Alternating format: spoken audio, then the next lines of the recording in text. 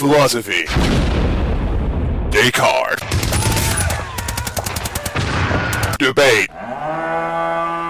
The Mep Report. The awesomest discussion podcast in the history of the human species. Oh, yeah!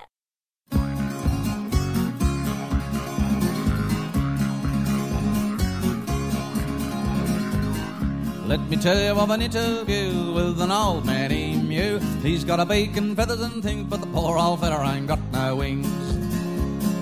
Aren't you jealous of the wedge-tailed eagle? Da-da-da-da-da-da. Well, the eagle's flying round and round to keep my 2 feet firmly on the ground. Now, I can't fly, but I'm telling you, I could run the pants of a kangaroo. He can't fly, but I'm telling you, he can run the pants of a kangaroo. In that case, which I can never say without thinking about it twice since you brought it up the last time, Story, welcome to Mep Report number 138. Self-consciousness. Woo! June 18th, 2015. What is going on, everyone? Welcome to a Mep Report show with Story in the Big Easy and Russ in the Big Fake. I mean, no, that's terrible. I can't even believe I said that. But yeah, so everyone is here. We're all here. And hi, gentlemen. How have you been? How's life in the universe and everything? Pretty good. Yeah, it's all right. It's all right. Can I now reveal, Story? Because I want to ask you. You were talking about this before we came on the show. Can I reveal your pet? I guess. When Yeah. is this going up? If it's going up after June 30th, then we're all good. It probably is going up the next couple. What are you going to do? Kick you out faster? I mean, I don't know. Maybe. I mean, keep the deposit is really what they would do. oh, I see. So should I not talk about the pet? I feel like we tried to get you fired at Glide, and I feel like that didn't work. So Yeah, it's always there is a sabotage story in his life aspect to this show that's pretty consistent. It's true. Oh man, if whatever I don't take care of myself, you guys try to finish off the job. yeah. So, yes, we should not talk about my illicit illegal rabbit that I've been harboring in my apartment. No mention of that shall be made. The reason I bring it up is because what I found funny was you were describing how you got the rabbit, and it was basically you were trying to help a family that couldn't keep the rabbit, and they were going to get evicted if they didn't, But when you first described it, you were like, and it was I was like, how did you get a rabbit? And you're like, well, it was an emergency situation, and all I could think of was just you all of a sudden woke up, sat bolt right up in bed, and you were like, we need a rabbit. It was like rabbit stat, and you desperately had to go get a rabbit. And I know your love for Watership Down. I was going to say, when you've read Watership Down as many times as I have, that's it. So I just, not totally infeasible. So I really wish it had been an emergency that needed to be solved by getting a rabbit, and then it was a super wise rabbit or something like that. But yeah. So I feel probably like written a movie script for the next 5 superhero movies that people will just be like, emergency rabbit, quick, someone write it up, make a costume. The emergency rabbit. If I see one more preview for a superhero movie, but there was Danger Mouse, but now we can also have emergency rabbit kind of added into the mix. I saw the preview for Ant-Man. I'm sorry, I was just like, what's coming out? They're just gonna be like, I don't know, shit face man. Why? Because he has a shit face. Because we can't come up with it. Everything good has already been done, and but things bad. And no, but look though. I mean, Ant-Man has a long and storied history, and Paul Rudd is a funny guy. I mean, it's. I admit that it's hard to take it seriously, and indeed I don't even. But it's. He doesn't even take Ant-Man. it seriously. There's a scene that even made it to the preview that is like, I'm Ant-Man, and then he almost cracks up, and then he's like, yeah, I know, I didn't think of it. And I'm like, no one should be thinking of it ever again. No one, just stop. No one, no. Yeah, this was the period of time in Marvel's history where they were like, who else could we throw into the Avengers? How about a really small guy? How about Ant-Man? Yeah. And then Hey, some really good actors have been superheroes in superhero movies. Like Dustin Hoffman was Rain Man. He was really good in that. That's true. Calculating equations in a single bound. Yeah. Yep, that's true. Yeah. But it's just I admit that some of that, but it's all gold. Or whoever played the Thin Man, that was really good. Yep. Yeah. Yep. Yeah. Well, how about again Dustin Hoffman with Little Big Man? Another example of a superhero who had the power both for little and big at the same time. So, Correct. yeah. Great. So this happened before. But I enjoyed Bill Murray as Venkman in Ghostbusters. God. Venk Man. Ghostbusters was almost actually a superhero movie, but really it was kinda before was. they got Close. It's terrible. close. So It really kind of was. Yeah. It really kind of was. And I mean, it's actually true that now superheroes have gained so much like respect and, money and everything else that now everything is sort of taken immediately seriously. So, Ant-Man, people aren't immediately like, what? Like, I mean, they're like, okay, sounds good. Like, that'll also make a quadrillion dollars. And it will. And yeah. It will. It will. And it will. Yep. Yes.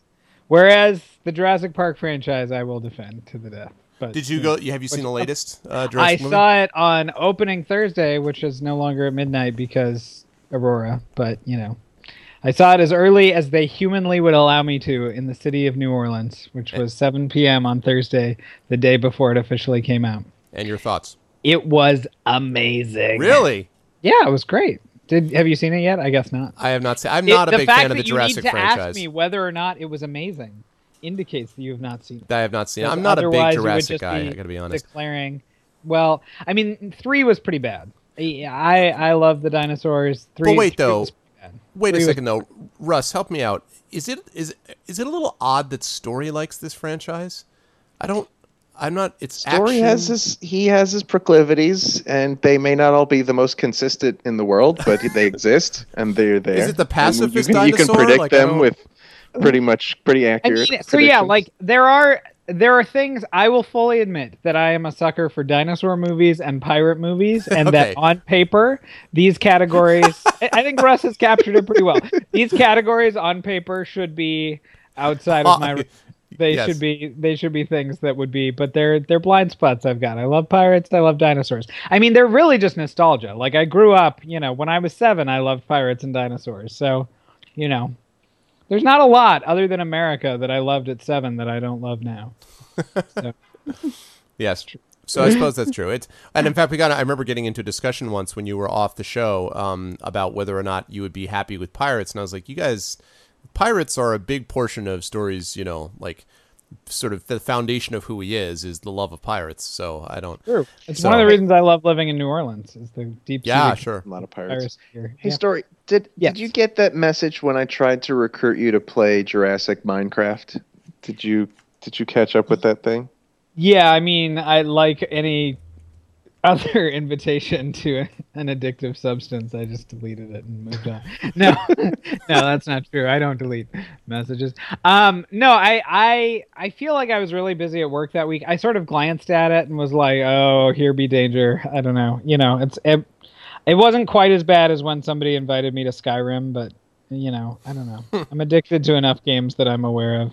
But So- it's got all of the most dangerous elements. It has Minecraft like building and collecting of resources.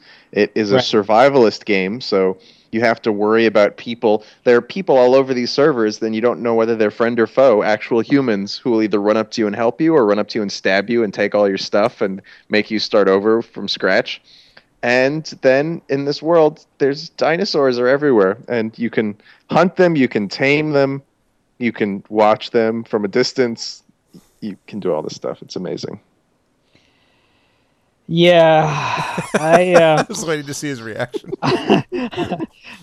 I still think life as a functional adult is probably better than that, but it's close. It's close. I mean- But you poop in this game. Your character is so realistic Are that you your sure this character isn't Ark? poops. Are you sure It's- this is an Ark? This is what I'm talking about. It's Ark. Oh, I thought you said Survival Jurassic Evolved. Oh, yeah. Minecraft. That's Well, just that's my what he is nickname. nicknamed. That's my nickname for Ark. Oh, is I had this Jurassic image of Minecraft. like blocky dinosaur things. Yes, I actually watched because I'm good friends with one of the main guys who actually streamed this, and he had 14,000 people on his channel watching as he streamed this game. By the way, and I was watching it. I'm like, okay, there's dinosaurs. You can poop. You can make guys that look like Arnold Schwarzenegger and Bane had a love child, and that's what we produced. And it's more survival. I don't understand. And people were like, yes! I'm like, I clearly don't understand the gaming community anymore. So, yeah, Ark is very popular. I don't really know why, but people love it. And I guess you've explained some of it, but I feel like what you've described is true about the vast majority of survival games like The Forest or like Reign of Kings or Daisy. or Daisy, All of which I'm interested in, and I was trying to pick one to commit to play on, and I picked Ark, and I bought it, and then it was so overwhelmingly powerful that my computer was like sputtering out dust and coughing up phlegm trying to play it, and I reduced it to like just polygons, and the dinosaurs just look like an assemblage of construction paper, and it still did not run at all. It's like the Tangrams version of Yeah, it was so bad. It's like, remember in MVP 2005 when you could do the dumbed down graphics and they would have these like scary zombie eyes and they would be made of polygons. Oh my gosh. Okay, sorry. I must interrupt this. This is something that you have inadvertently introduced into this MEP report. This is the most free association I've been in a MEP report in a long time. But this is something I've been meaning to talk to you guys about forever. Okay. Do you remember in MVP 2005, this is basically exactly what you're talking about, how in all of the graphic modes, even in the best graphic modes, if I recall correctly, the eyes of the people, like the rendering of the people generally was really, really good of these baseball players, but the eyes made them look like manic zombies. Yes.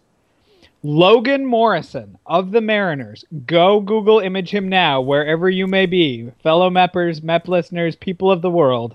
When Logan Morrison actually plays Major League Baseball, he looks exactly like the caricature zombie eyes of the MVP 2005 baseball players. And he was not in the league in 2005. But I mean, it's especially, I don't know what still photos, if still photos really capture it, but when he plays a baseball game, if you can see a video clip of him, he it is uncanny. It is the scariest thing, because in 2005, you would always be like, no baseball player actually looks like that. Logan Morrison. The first time I saw him play this season, I was like, oh my God, that's the creepiest thing I've ever seen. He is actually the guy. I'm looking now, and there's a picture of him dressed up as a lifeguard, which is like a female lifeguard, which is kind of... I'm finding a lot of images. I haven't seen Zombie yet, but other things that are equally frightening. Just him on the diamond. Sorry to interrupt, but that's something I've been holding in for a long time.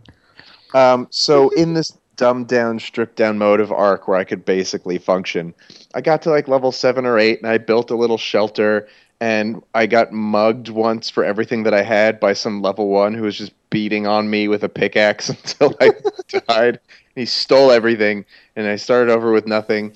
And then I went to like level 9 or 10, built a little shack and built a campfire and had clothes that I made.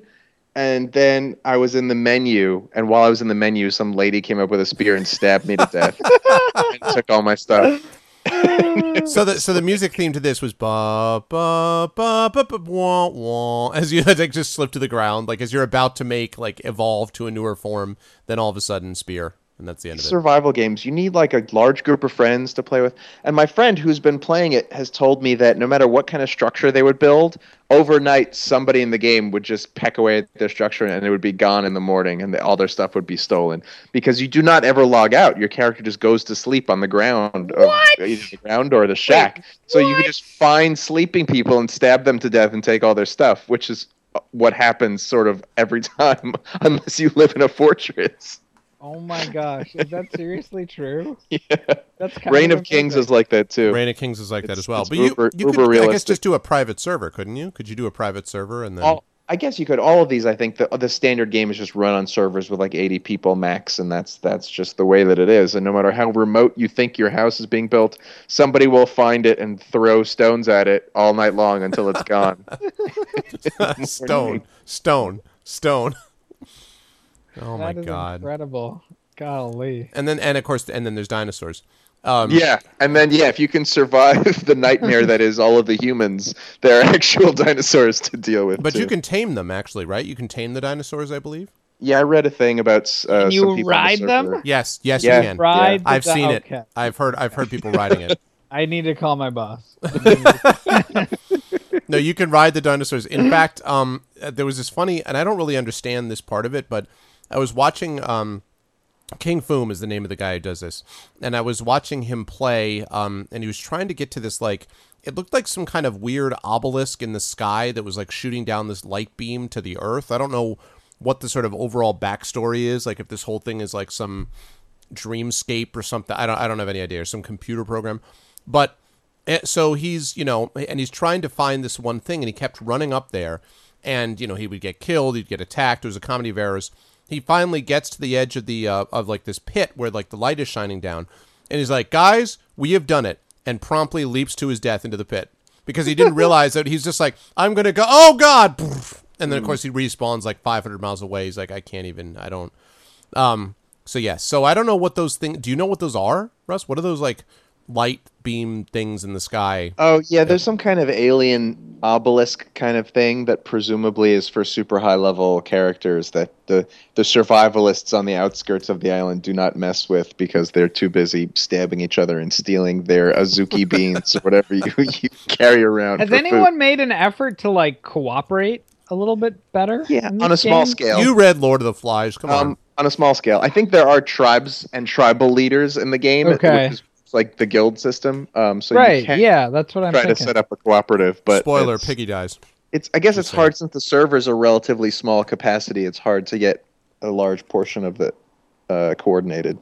I mean, it feels like you can't possibly make progress without collaborating in that way. Well, I don't. you still level up, so your levels stay. So at least you have Okay. access to building better things. But yeah, you have to just forage But it's- from go. And you can get overheated. You need to be able to drink water. I remember seeing that. Yeah, You you're can do that. constantly either overheated, you're hot, you're cold, you need food, you eat too much food, you need to drink water, you need to rest, you need to stay See how warm. fun this is? It's great. Yeah. It's like life. It actually reminds me a lot, the way you're describing some of this stuff, of the board game Agricola, which I know. Yeah. it's something that I used to own, and I never actually played a complete game of. But basically, it is a medieval farming sim, and most of the most favorable reviews have said you basically feel like a peasant farmer at the conclusion of the game. It is that much work. Yep. But like in a fun way, but also, yeah, in an exhausting way. All right, well, while I've got you guys sort of simmering on the notion of Jurassic Minecraft, let me also bring something else to your attention, which you may or may not be aware of. Lord of the Rings Minecraft. I'm like, oh God. Well, I've also, I think, already tried to pitch Story on Reign of Kings, which, as we've mentioned, is a medieval-based survivalist Yes, game, yes. which is medieval Minecraft, where you're building structures and killing people in their sleep and stealing their stuff, except that you're wearing armor and you have a giant two-handed sword and that sort of thing. I watched a hilarious playthrough of that with a guy, ItMeJP on Twitch, who was playing the king and had a bunch of other streamers who were all friends of his. And in one case, he decided that he was going to randomly marry this hunter's daughter, but he decided to make up this big thing about how he thought she was really ugly in the game. And he happens to, the big joke that they always make is the fact that he believes himself to be incredibly ugly in real life compared to the real life female player of this hunter's daughter who is not. So he makes this big thing about the fact, he's like, please, he's like, for your own sake, I will do what I can to marry her. Other people are like, what? And then they basically sort of replicated the Red Wedding where people leaped forward and God. killed half the guests and all that. Yeah, it was really, really funny to watch. I don't know how much I'd be interested in playing it, but it was funny to watch it. But yes, anyway. Well, you can throw that entire idea into the garbage because I present to you, Meppers of the Mep Report, the creators of Dark Age of Camelot have created a new game. God, no. It is called... Player left. Dark Age of Pacifism. Oh, God. The working title, which may not be the final title, is Camelot Unchained. It is a user of the patented, quote-unquote, Tri-Realm system, which Camelot is known for innovating. And it already completed a Kickstarter where it raised over $3 million to make this new game. So it is happening. It is currently in alpha. Heroin is and- very profitable. Yep. What And- is unchained about it, other than that my it's- life? There are... It took the chains As that you- it had and yeah. put them on you, so it doesn't Right. change. As you wander through the forest, like doing this, killing the people that you love to do, like in the old days, you hear, oh, my love. You hear the whole Unchained melody thing going on. That's the big difference. It is made by Mark Jacobs, the godfather of Mythic Entertainment and Dark Age of Camelot. It's Their it's next basic- goal, because they're still raising money, is Realm Honors on steroids. That's Yep. the quote. Realm Honors on steroids. Yeah, I think it's. Is it the same? Is it just like a reboot? Is it like Dark Age 2 and learning? They're different. I don't know a heck of a lot about it. The classes are different. It's very PvP centric because that was the selling point of Dark Age for the most part. and they're just working on like balancing and classes, but there's a leveling up system, there's a crafting system, there's it's just a little bit more advanced version of Dark Age for the next generation. Well, that's lovely. That's just the best news I've heard all day. He said bitterly. And then, of course, and the killers are like, and you can import your characters from Dark Age of Camelot. And then the line goes dead. Oh And my Story's god! like- You know, God, I wish. if that happens, I really do have to call my boss. I mean, like, the realms in this game are the Arthurians, Tuatha De Danann, and the Vikings. So it's the same. Yeah. Basically, yeah. It's just, Yeah. Yeah. Well, shit. Got him. Got him. Yep. Magic spells are created by the player, not by the studio, by combining runes and other components such as reagents. The combination of runes to create magical interactions may take place during the spell creation process or when multiple magic spells affect one another in combat. Magic spells, once cast, can become the equivalent of objects in the battlefield, which can interact with players, NPCs, and other spells. Water plus frost equals ice. Water plus frost plus storm equals ice storm. Ice storm plus wind equals amplified ice storm. Fire plus wind equals fire blast. Fire plus water plus wall plus wind equals moving steam cloud. So Dark Age of Minecraft. Wow. Well, who would want to play that? No. I'm telling you, it's funny. This is, I mean, and it's funny how much just like inexhaustible cash there seems to be for this stuff. Like this, I did Again, heroin. Like, it's I know. really profitable. I know, People heroin is really. will I know. pay a lot. For Yeah, but heroin. Story, where are these people getting their money to spend it on these games when they do nothing but play the games? Like, they can't all be trust fund babies, right? Like, I Oh, mean, we've- Well, I We've mean, talked we about learned this today before. at the fundraising conference that there is more net worth in the United States of America than in any day prior to today. It's a record high today. 84 trillion in Except household wealth. 83 of It's- which is it's owned by because- 5 guys. Right, But it's because it's all in the 1% because that's who's made all the money in the last, X number of years. But like, hey, some of those people have teenagers. Like, I don't know. But also, as we've established before, there are a lot of people who live, on borderline poverty, and they find that subscribing to a game for $15 a month is a much more efficient use of their money than other forms of entertainment. wow. Well, I mean, yeah, who needs a real life when you can have that life? Honestly, Yeah. Like, Well, yeah. I mean, no, but really, but like, there's actually. Yeah, no, I But, understand. I but, like, understand. really, like that's I mean, the more absorptive they make these games, I have to say that, yeah, see, exactly. They're Absorbing. onto us. They're onto us. absorptive is probably not what I actually. Yeah, that's the quality of absorbing things. I don't know. It does. It absorbs your life. Maybe I did mean that. Have you guys read, and Russ, if you have, and you're about to be shocked that I hadn't read it to this point, Ready Player One? No, I haven't. Okay, so Ready Player One is a game that everyone in the world has recommended to me because it was a game that is basically about the near future with a bunch of 80s pop references and is about this massive, massively multiplayer online space. And the premise is that the designer of this space, which basically everyone has access to because the world itself sucks. It's like Do Androids Dream of Electric Sheep world, but worse.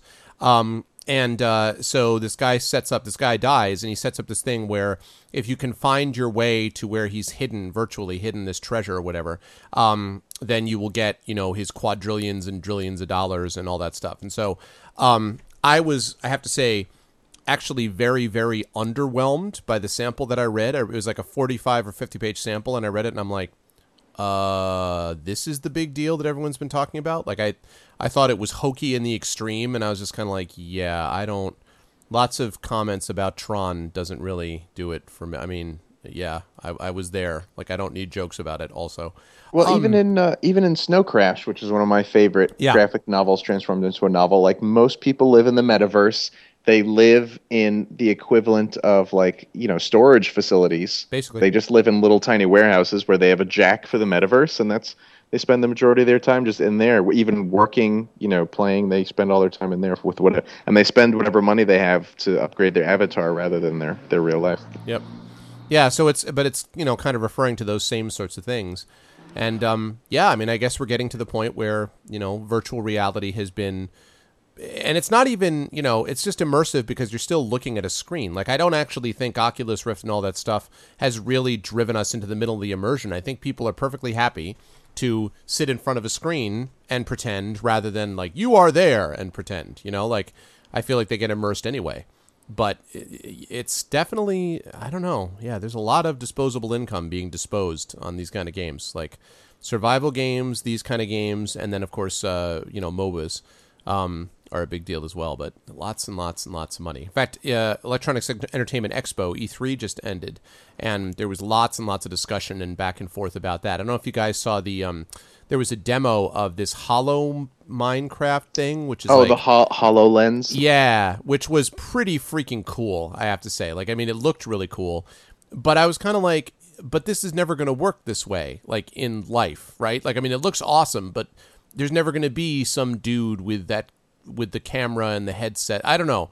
It's but you can project a Minecraft world onto your dinner table and then raise it up and look like 50 strata deep into the ground and see where all the minerals are and stuff. It's amazing. But I feel like, isn't that kind of getting rid of the exploration, though? Like, the whole point is to find it. It's God mode. It's God mode in Minecraft, basically. Yeah. So. Which I've never understood how people play in creative mode in Minecraft. Just saying. I did today, actually, a little bit with my daughter, but that's a little different because she didn't want to be scared by zombies. She just wanted to build stuff. So. Yeah, I mean, different. And she's 5? She's 7. 7. Is she? No. Yeah, she's 7.5. Good lord. She's going into 2nd grade in September, man. Oh my god. Isn't that scary? Yeah. Yep. Wow. Yep. That the child whose first stirrings began on this very show. Yep. Indeed. Yep. But so no, she's 7.5. So she's she does not want to be scared by things. So that's right. We built things. We built a huge pink wool tower because, of course. So now we know where our house is in the world, and it's right next to the pink wool tower. And that would be hard to get that much pink wool, Yeah, like you could never actually do that in, the survival game. So, but I was like, as we started, I'm like, okay, what are you? She's like, no zombies. I'm like, okay, right. I shall turn that off then. So, yeah, that's fair. Yeah. But I mean, it doesn't have the same kind of feel of I have conquered, like Tom Hanks' character in Castaway, or like I have made fire. Like it's not, you don't get that victory moment, right? Because you have like 8,000 flint and tinders in your backpack and you can use them at any time. I mean, you can just spawn a horse. You can just spawn a horse. You're like, here, have a horse. Yeah. And you just jump on it and it's just a horse. I mean, it's a great wish fulfillment. It sort of summarizes a great deal of 1980s fantasy. I, too, can have a sword of plus 50 castle slaying, So it definitely fulfills that, but the rest of it. I mean, let me ask Russ then. Russ, what is the appeal of the, running around and, having to replicate things like pooing and things like that, and just because you don't have the same love for dinosaurs. Like in Story's case, he's always wanted to ride a dinosaur, so I get that. True. But for you, I mean, what is you just like the idea of having a house that gets stones thrown at it all day, so you have to go back and begin? Like, yeah, for me, the philosophical underpinning. I wrote an article about this for YouTuber Review, which is that death has lost its meaning in traditional video gaming and has become this absurdist thing where you just you repeatedly kill yourself millions of times and it's all meaningless. And then I think that spawned the idea of these survival games where death became meaningful again, because death had been nerfed from the olden days of the old MUDs and text-based RPGs we played where it was a serious thing, to World of Warcraft where it doesn't matter, and other games where you just respawn and it makes no difference. And so there was sort of a turning back the clock of the notion of what if we make it super meaningful? Like, how will it change the behavior of the people that play? Mm-hmm. And in the case of DayZ, it changes it drastically. Like, people are very reluctant. Like, they will do horrible things to your avatar. They'll mug you and make you drink disinfectant, and they feed you rotten apples so that your character gets sick. But they will not kill your character because he gets erased permanently if your character dies in DayZ, and nobody wants to inflict that on somebody else. So it just becomes a way more sort of an interesting interaction between players rather than just spawn killing and blowing each other up constantly. Is that true that they really don't want to end the character? I mean, or they just don't? I've seen a lot of bad DayZ players. I mean, bad as in not nice people. Is that oh, really? Sure. Really? I mean, every slice of life is going to show up somewhere in DayZ, but there is a code of conduct that's like, I don't know, it changes the equation a little bit. It's like, it actually reminds me of the early days when I played Meridian 59. And I think I told you guys about this, that I basically had a character that was way lower level than I should have been, that essentially ruled over, because you couldn't see levels, which I think was genius, by the way. You couldn't see the levels of the other players, so you just had to basically take a guess based on somewhat gear, but not even that, like just sort of the way that they conducted themselves.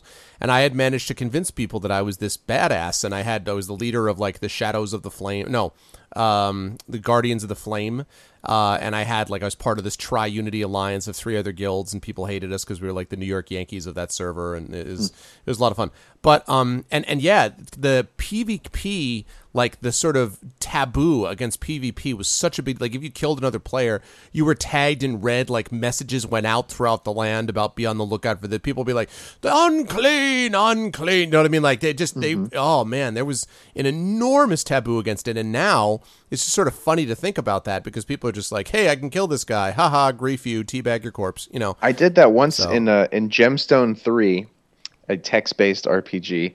I rolled. This was like freshman year at college. I rolled a rogue. My primary character was a ranger with the unusual name of Fallopius Flarendip. I remember Fallopius, this name. Yes. So I rolled a rogue, and I was just trying to be sort of roguish guy. So I stole a bunch of jewels and things from people, and that was fun. And then I went into the main town hub in the middle of the city center, and I just straight up murdered some newbie player who was just sitting there. And the NPCs... like there was like a whirlwind of NPCs like screaming and crying, and an NPC lynch mob came and like carried me off to the jail of the town.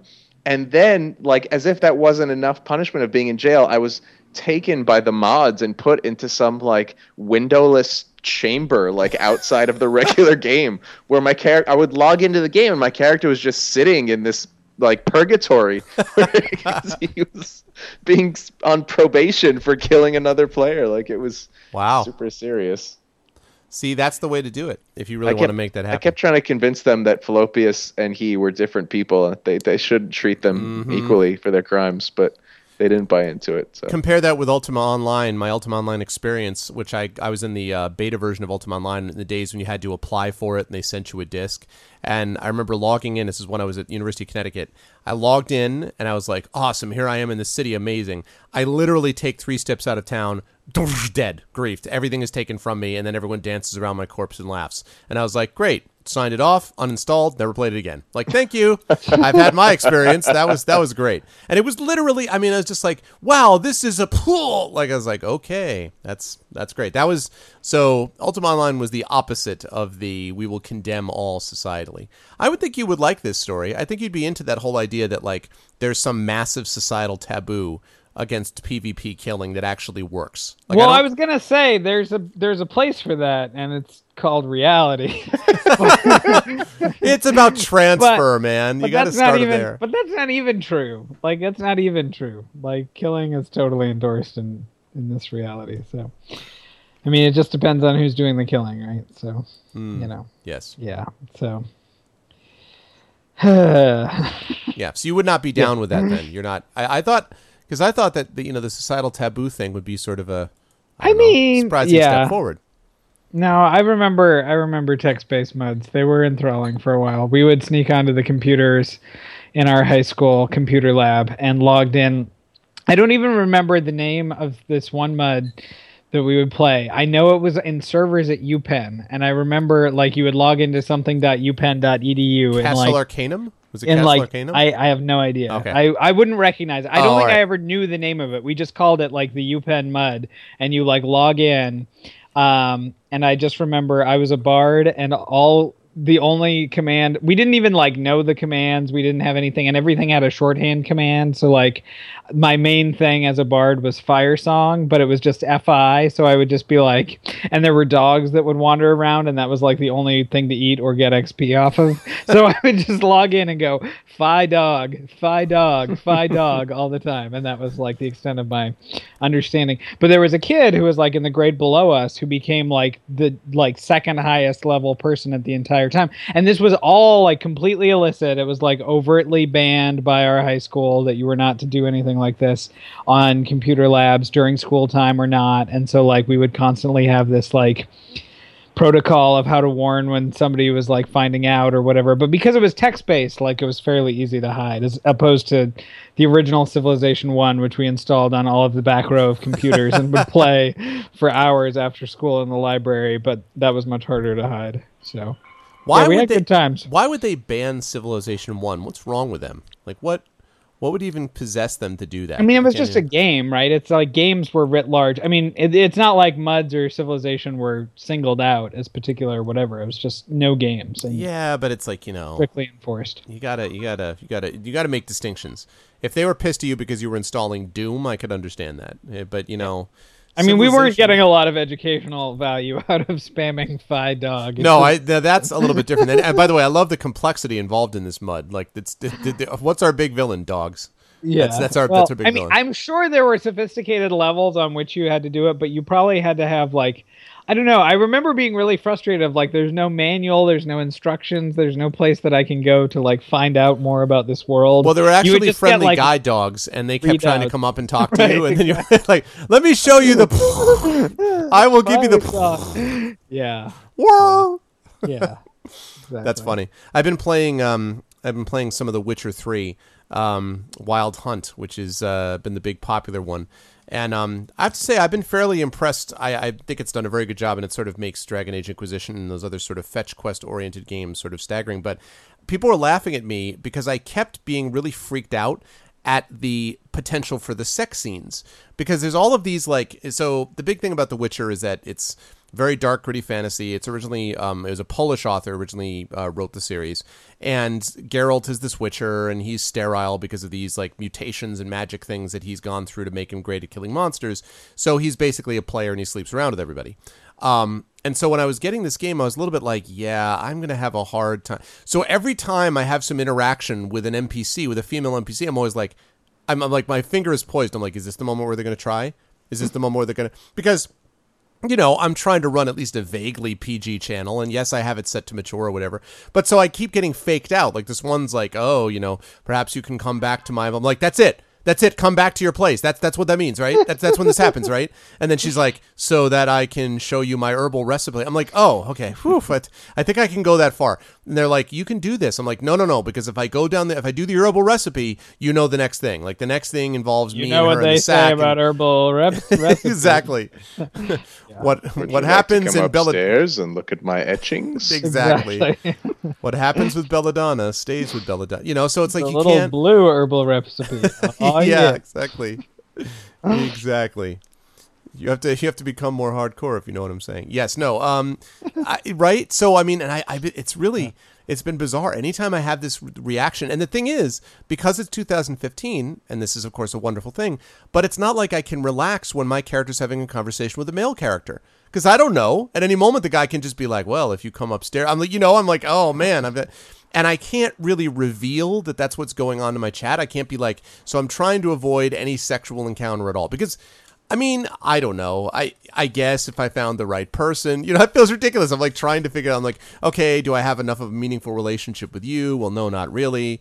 Because my guy has the personality of a kumquat, so I can't really tell if he's emotionally invested in you. And I don't know if I should do this or if it's just a gigolo thing or, And they keep head faking me, and I've played now over 40 hours of the game, and still there's no sex scene. So I'm waiting. I have a feeling I'm going to hit this moment when I'm going to relax, and then it's going to be like 1,000 different sex scenes from like hours 60 to 70. I think is what's going to happen, and just be like one nightmare after the other. So it's possible there isn't anything, right? No, they would no. Because by this point, because it's hugely popular, and at this point, people have because people do this. The minute the game is released, they literally don't sleep for the next 5 days, and they just play through a game. I don't understand people who do this, but they do. And so by this time, people would be like, wait a minute, I have completed every single mission. There's no sex scene. What's going on? So no, I'm fairly confident that there's some, but yeah. Hey, Greg, I saw that you bought it on Steam via my friend Spying, but have you played through Pillars of Eternity? Yes, I have played through it. It was my playthrough on my channel before Witcher 3, actually. Because I've heard that it was amazing and like Very within the lineage of Baldur's Gate and all those. It is the D&D. actual spiritual successor to Baldur's Gate. There's many that have claimed to be. This is the actual spiritual successor Was to it. Neverwinter Nights in there as well, or did that not? Yeah, but and I like Neverwinter Nights, but see, Neverwinter Nights, first of all, that was a different engine than Baldur's Gate, and number two, it was more. Really, that game really got its sort of traction because of how effective it was with multiplayer servers and mods and things. So as a single player story, it was kind of eh. So, I mean, I liked Neverwinter Nights, but I wouldn't say that it was... Yeah, I mean, I guess that was the next in that line. But, but there hadn't been one, really, for a long time. People were like, oh, this one is one, or this one is one.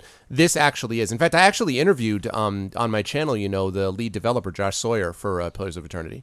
So, I had a chance to chat with him a little bit about what it was like to play it, to design it. And, yeah, it was good. It was impressive. I mean, it wasn't perfect, but really interesting world, very dark, kind of gritty story.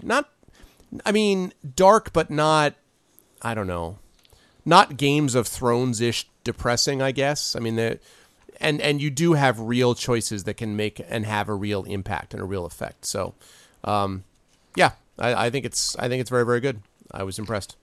From what I've read about it, the dialogue is so dense that they're all, I don't know. I mean, they're not just that they're in character, but that there's a lot to pull out of a lot of very dense dialogue. So casual players will miss like crucial plot lines and things if they don't try to read into subtext and other meanings and things like that. A lot of good writers there. I mean, Chris Avallone, who was the writer for Planescape Torment, was one of the writers on that. Avallone is super legit. If you ever played Planescape Torment, that is incredibly good with dialogue. I already mentioned Sawyer. Carrie Patel is a good writer I interviewed for Speculate, not realizing before I did it that she did this. And then I was like, oh, you helped write a game that I think is amazing. There's definitely a lot of dense dialogue. It's very good. It's a very high-quality writing style, I would say, throughout. I don't think that it's the most philosophically deep game that I've played to this point. That probably is the Talos Principle, which story you should play at some point, because it's a puzzle game. Actually, no, both of you should. What am I saying? Because Lord knows what I need. No, what you need... This is just to tide you over until Camelot on heroin. So that's just to set you up for that. But it's Talos Principle is basically about this... you wake up as this robot intelligence, this AI... And you have to solve a series of puzzles, and there's this godlike voice that sort of is booming commands at you, and that wants you to solve these puzzles, and then you end up discovering what the AI is and why you're in this world and what it's all about. Very, very interesting, very good, deep philosophy. So anyway... And certainly by sort of game standards, sort of philosophy 605 graduate level, because basically most games have come down to the philosophy of like, maybe not everyone should be killed. That's usually the depth we get to with a lot of like philosophy of games. This is much more beyond this country's leadership. Yes, it is beyond this country. Yes. So anyway, but you guys should try it. But yeah, no, I think it's very good, Russ. I was a big fan of Pillars. Yep. Cool. I agree. I've been thinking about picking it up. Yep. No, I totally agree. But when do you have time to do it in between your 750 shows that you do, though? Afternoons typically are slow when I've decided to intentionally procrastinate from one of several jobs that I could be doing. Play a little RPG action. Also, theoretically, since I'm writing this blog, I have to familiarize myself with a bunch of different games so that I can intelligently write about these things. So that's that was very good clever. excuse. It's a good excuse. Yeah, I know. That's good setup. Total accident, no doubt on your part. Well, you need to stop by my Twitch channel, man, and hang out and check out the games that we play. And you can talk with other people who are knowledgeable about games. Sometimes disturbingly so, given their age, how old they actually are. But so what I was thinking, Russ, was your million jobs. It must be a nightmare to do taxes for you every year. It must be a nightmare. Like you must have 700 different like funding sources, and like 800 different salaries. I mean, yeah, I do submit, or I used to submit a combination tax submission, which was both the wage earner and the consultee. But now I just submit a bunch of different consultees and different, under different qualifications. It's not a big deal. Just TurboTax it up. It's very simple. Are you just a poster child for audits, though? Do it myself. Think that the IRS would be like, wait, what? No, I don't think I'm a big enough fish for the IRS to be interested in me. Well, when Mapcoin takes off, that'll change. Yes. Maybe then the SEC will be interested in the IRS right behind them. That'll be such an exciting day when that happens, and you can feel good about it. Speaking of The which, good there's a lot news of is we're big time. Yeah. there's a lot of scuttlebutt about the Greek exit giving Bitcoin a boost. Yeah. You, Yep. because people are looking to stash their money that in various commodities, Bitcoin being one of them. Yep. I read about that. It's going to be interesting to see the effect that has on the euro also, if it has any. And like I'm sure Germany is sitting there applauding, I would guess, because Germany doesn't want Greece anywhere near the euro anyway. But there's the whole fear of contagion. It's like Portugal could say, well, yeah, our debts are also odious and unnecessary. And then Ireland will say the same thing and so on and so forth. And then what happens? Well, maybe hopefully then what happens is that people can bail out of the ridiculous austerity plans, which do absolutely zero and actually, work to make economies worse. So that'll be nice if people actually get the idea that you need to stop taking money away from people and thereby draining the economy of potential resources that would be going into it. So that could happen, right? We could dream. You're here. Maybe someday. That would be great. So Sure. I had one news story since we talked about that I wanted to bring up, and that is, have you guys been following this story about the lady who is in the Spokane NAACP and resigned when it came out that she was actually white? Yes. Yeah. And I don't even know. So for those of you who don't know what I'm talking about, so Rachel Dolezal was this NAACP leader, and she is not black. She's white, and as a member of the NAACP, you would assume that there would be a person of color would be the one who would be involved in actually leading it. But she did this bizarre interview, and this is the thing that grabbed me. I saw some clips from it. She did this bizarre interview where she was like, number one, she's like, she identifies as black. Okay, I guess you can theoretically self-identify as something, but also then said, but there hasn't been any biological tests to determine if my, parents were white or like if I had a white parent. I mean, it was just weird. And I don't understand any of what's going on with it. And I don't even know. I don't know. So anyway, I just wondered if you guys had heard about it and what your Well, the other big thoughts thing were. is that I think you didn't mention is that she altered her appearance to make her skin darker and her hair. Yep. More traditionally African American looking. So, she also, she overtly lied about a lot of things. She had a paid actor who was black pose as her father and like come to some event and like pretend to be her father when her father is like. Her parents were actually the ones who were responsible for exposing her because they were just like, this has gone too far. And I don't know if they'd had a recent falling out or what was going on. But no, it says they hadn't talked to her for years. So they were just like, so they were just like, they were done. So that's how this all came out in the first place. And they sort of submitted like her high school photos or whatever. And were like, here, general public, this is what she actually looks like. So yeah, it's been interesting because it's drawn a lot of comparison to transgender stuff, especially in the wake of Caitlyn Jenner and her being, coming out and winning awards and all of this other stuff. So, I think it's a particularly bad test case for this issue of whether you can just sort of choose a racial identity or not, because she it's not even clear whether she really chose it, and she lied a lot and was incredibly deceptive. It also has come out that she went to Howard University, and she actually went to Howard University, which is a historically black college, but she sued. She, I think, applied and was rejected, and then sued them for racial discrimination, and then they let her in. So she attended as white, or maybe she started posing as black when she started going there. It's not abundantly clear. My biggest point is just that while she is a terrible case to prompt this because she's just a liar and there's a lot of problems with this, there will come a time, unless there's some major technological malfunction or backfire or society falls apart, there will come a time, and it's not too long from now, where people will have the ability to convincingly and possibly permanently alter their appearance and their racial profile to whatever the bleep they want. right. And at that point, I think it will be very hard for the sort of generally tolerant liberal community to maintain the distinction between that kind of alteration and the embracing of transgenderism. I don't know. I find it very hard. A lot of people on my Facebook and a lot of people have been trying to sort of parse and hair split between them, but I don't think there's really a philosophical... At the point where you admit that either of them are sort of societally imposed constructs, I think it's very hard to have a philosophical distinction between them. Right. And the only one is really sort of ease of making that transition without just lying about it. And at the point where you can sort of overtly transition the way you can surgically transition gender, I think there's going to be a time when you have to answer for that. And frankly, like, that's all probably good, that everyone should be able to opt into anything. The only problem I have with any of this is that when it becomes really easy and fluid to opt into it, then there becomes this philosophical problem where a certain amount of victim blaming, I think, can take place, where you can say, well, you had the option to change race, or you had the option to change gender.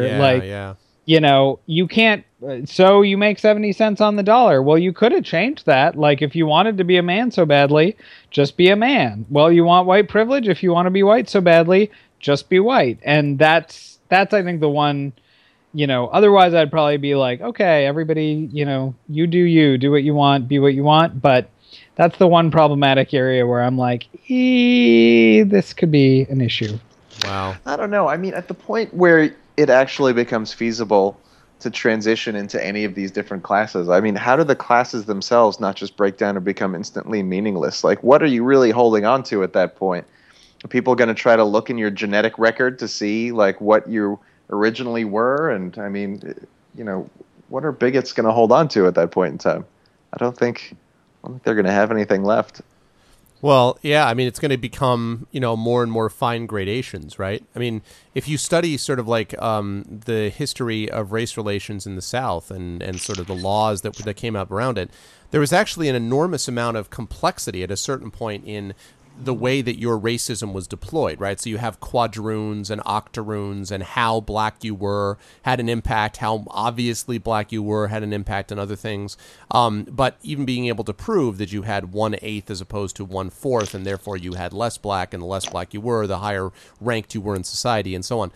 You know, like, I mean, there was an enormous amount of complexity because at a certain point there was so much intermixing going on, and so much sleeping around, and so much plantation owners sleeping with their slaves, and you know, so on and so forth, that there were moments where you could have mixed race children that it would be very difficult to determine one way or the other. And so at that point, fine gradations had to pop up of racism, and you had to get things where people really were like, well, you know, this person looks white, but he's not really white because of this, that, and the other. So it's almost like the bigotry would become ever more subtle and ever more, you know, ever more sort of like finely tuned, it seems to me. So I don't know if that would happen in this case, but, you know. It's I don't know. I thought the whole thing was it was odd, and it, you know, came obviously in the wake of the stuff like with the Bruce Jenner transitioning into Caitlyn Jenner and talking about her, you know, her right to be who she wants to be and identifying in the way that she was. And I think, leaving aside, you know, the odious Fox News bigots, the vast majority of people, I think, kind of caught up to it and are like, yeah, you know, that's fine that you want to identify this way. But I feel like people are having trouble with this one because it's like, what? I mean, are you just playing off of it? Are you like, were you having fun pretending to be black? Was there some message that was being communicated?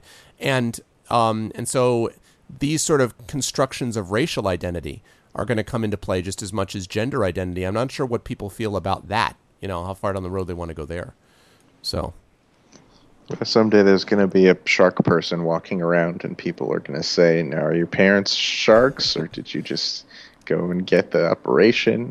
He's going to be like, I self-identify as shark. And it's cold-blooded. Yeah. So I would appreciate when you eat shark fin soup in front of me. It's very offensive, and I don't, you know. That might happen if you get your way, Russ.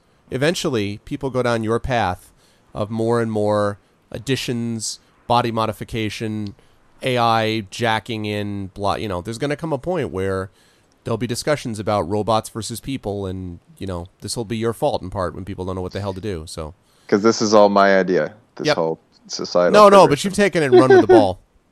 You've taken Well, yeah, it's going to be interesting because, yeah, you have the whole notion of what Story's talking about, which is these permanent alterations of their genetic material and just being things that they weren't born to be. Then there's going to be the whole cloning human rights thing, which is clones are going to have to assert their rights. And then after clones get, their equality, then synthetic organisms who are sentient are going to have to fight for their rights. And we're just going to be doing this for hundreds of years, you guys. So we're just letting you know up front, this is what you have to look forward to. Yep. Right? Just a whole bunch of things that are soulless are going to have to assert that they are sentient beings with feelings and that they deserve to be not treated disposably. And you saw the trailer for, I'm sure, of Selfless, which is that movie with Ben Kingsley and Ryan Reynolds about this guy. Oh, that looks good, actually. Yeah, who's dying. Yeah. And has his whole essence essentially basically transposed into a new body, which, by the way, was done in Star Trek, the original series, just saying.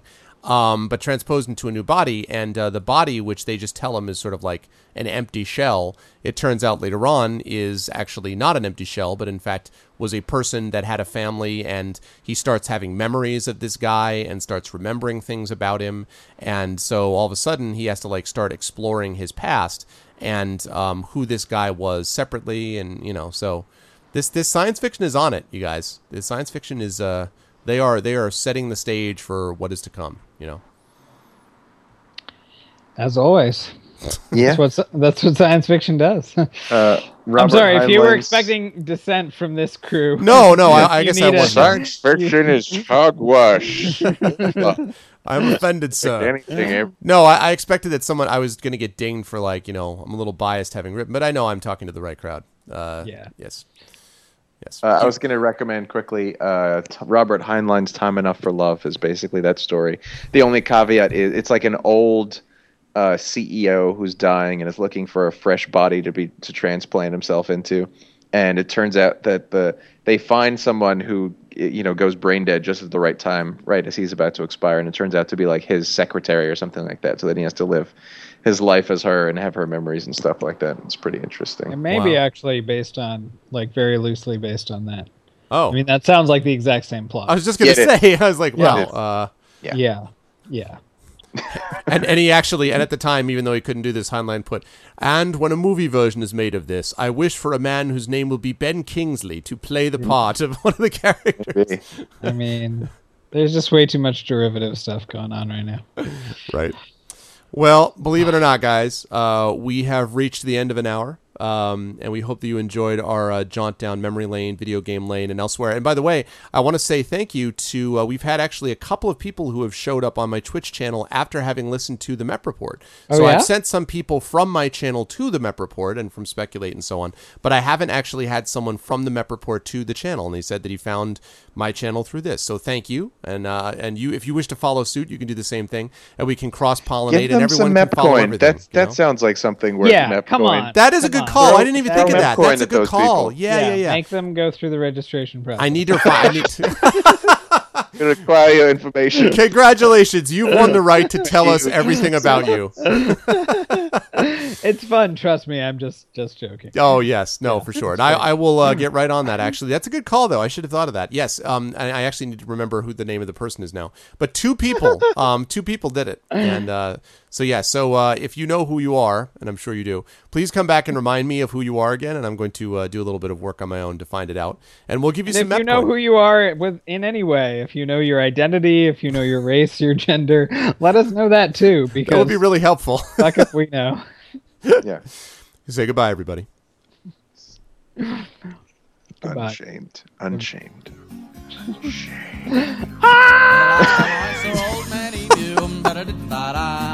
He was chasing a female he knew, as he shot past, I heard him say,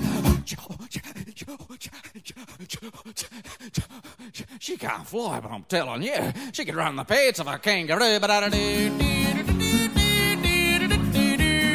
She can't fly, but I'm telling you, she could run the pace of a kangaroo.